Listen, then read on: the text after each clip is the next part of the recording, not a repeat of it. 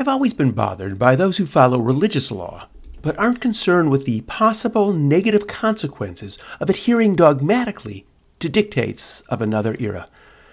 I recall many years ago when I lived in Israel. I was walking with friends back to their apartment on a rainy Shabbat evening. When we entered the apartment building, the hall lights were off, as was the custom. It was to save electricity. In order to turn on the lights, which were on a timer, one hit a button that was on the wall. The lights would stay on for a few minutes, so one could make one's way up the stairs and down the hall to one's apartment. And wanting to make sure everyone was safe, because the stone steps were wet and slippery, and we were with my friends' parents who were older, I did just that. I hit the button, turned on the lights.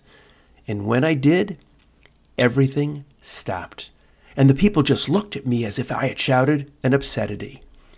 They were Orthodox, and for them, turning on the light was against Jewish law. For me, safety, particularly of older adults, trumps Jewish tradition. We walked up the stairs and no one said a word. And even though I was not admonished for what I did, I knew they disapproved. And I still remember it to this very day. It seems to me, following ancient laws robotically isn't a sign that one is morally or religiously superior. It's just that one is willing to follow the law no matter what. I raise this today because one of the attorneys who will be defending Donald Trump in the impeachment trial that is beginning today is an Orthodox Jew. And given that there was a possibility that the trial would be multiple days, he requested that the trial not be continued on Saturday, because for him, it's the Sabbath and he can't work. As I was about to record this podcast, I learned that the lawyer withdrew his request because he figured out a way to be done with his part of the trial before Saturday. But before this happened, his request was being written about everywhere, in Jewish and even non-Jewish publications. It reminds me of when I was growing up. Teachers and rabbis would talk about Sandy Koufax not pitching a game in the World Series because it was Yom Kippur.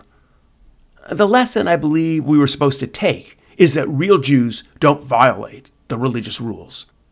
If Sandy Koufax found it meaningful not to pitch on Yom Kippur, good for him.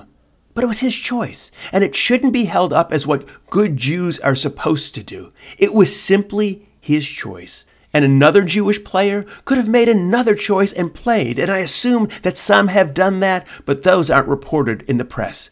Because working on Yom Kippur doesn't fit the narrative that good Jews don't violate Yom Kippur or don't violate the Shabbat. I have this feeling that the attorney's desire not to work on Saturday is going to be viewed much like Koufax deciding not to pitch on Yom Kippur.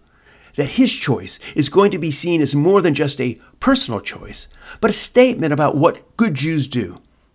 Ironically, Ivanka Trump and Jared Kushner, Trump's daughter and son-in-law, both Orthodox Jews, got dispensation from their rabbi to work on Shabbat.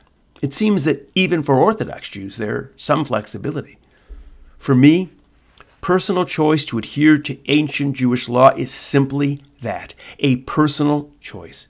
It's not a sign of being more religious, or more Jewish, or more spiritual, or more anything. What really matters isn't ritualistic behavior, but ethical behavior, and working to make society more just and equitable.